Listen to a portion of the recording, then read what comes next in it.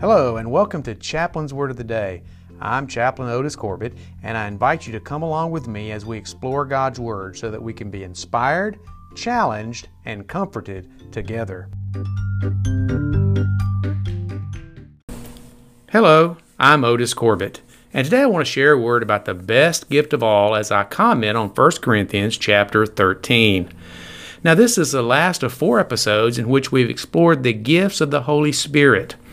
Previously, we've looked at how Christians are empowered by the Spirit for ministry, and we've also discussed the free gift of the Holy Spirit and the spiritual gifts that He gives us. The last time we were together, we explored the sign gifts. Now, all of God's gifts to His children are wonderful, but the best of all, according to Paul, is the gift of loving people the way God does.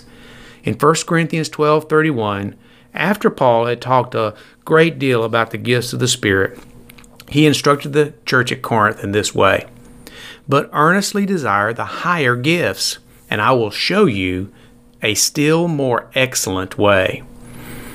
And that way is the way of love. The way of love. Love, while probably the most common topic for movies, books, and songs, is also one of the most misunderstood topics of those literary genres. An example of this is the famous line from the movie Love Story, which goes, "Love means never having to say you're sorry." Huh? What does that even mean? A better way of describing love was told to me by a warrant officer in my National Guard unit many years ago. He had just lost his mother to a long and difficult illness, and he said to me with tears in his eyes, "Chaplain, no one ever loves you like your mother does." Love is often a precious commodity in the church. It was for good reason that the evangelist Vance Havner once said, "You can be as straight as a gun barrel theologically and just as empty spiritually." So Paul taught the church at Corinth, and he teaches us about God's love because this is something that is difficult for us. And we need God's help to be able to love people the way God loves. Paul begins by saying that love enriches. Love enriches. Verses 1 through 3 say, "If I speak in the tongues of men and of angels but have not love, I am a noisy gong or a clanging cymbal. And if I have prophetic powers and understand all mysteries and all knowledge, and if I have all faith so as to remove mountains, but have not love, I am nothing. If I give away all that I have, and if I deliver up my body to be burned, but I have not love, I gain nothing." There's only one goal for God's type of love. It isn't to get something in return for the love given, and it isn't to make a show of bestowing that love. It is solely intended to enrich the one who is loved.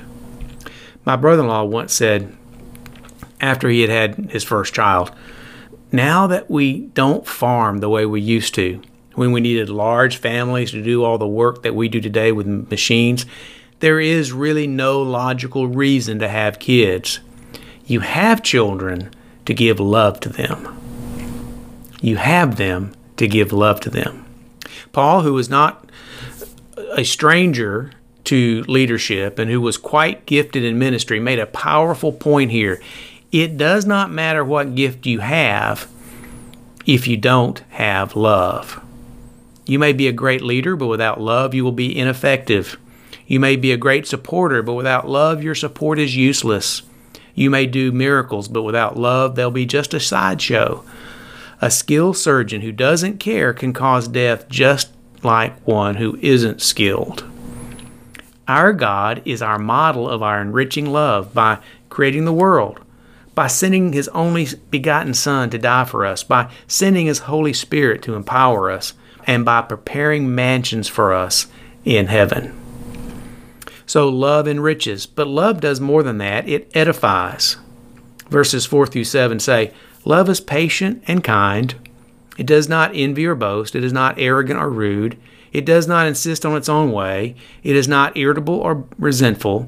It does not rejoice at wrongdoing, but rejoices with the truth. Love bears all things, believes all things, hopes all things, endures all things." Now, to reach its goal, love must act. Love is not a feeling, it is action. We may not feel affectionate about someone, but you can still love them because love is a behavior. It's not an attitude. In our youth group in our home church where I grew up, we had a saying, you don't have to like me, but you do have to love me. Love acts in the best interests of the one who is loved. Love does not lose patience, and it allows for mistakes. Love gives the benefit of the doubt, and it doesn't jump to conclusions. Love is empathetic and helps us to feel the way others do. And our God, again, is our model of enriching love in action. When we hated Him, He loved us. When we slandered Him, He gave us His truth in the Bible. When we abandoned Him, He chose us. You see, God loves us even better than a mother does. So God's love enriches, and God's love edifies. Paul also tells us that God's love endures. Verse 8 tells us, love never ends. As for prophecies, they will pass away. As for tongues, they will cease. As for knowledge, it will pass away. Verse 13 also affirms this idea. So now faith, hope, and love abide, these three. But the greatest of these is love. See, love has a goal, to enrich. Love has a method, to edify. And love has a guarantee, it will endure. True love will never end. Infatuation, lust, and affection all fade, but love doesn't. You see, you can't really fall out of God's type of love, because while our abilities and gifts will end, God's love never will. Love will never end because it's a gift from God. This kind of love comes only from God, who is our model of enduring love. Because God is eternal, so is His love. And in fact, we know in 1 John it tells us that God is love.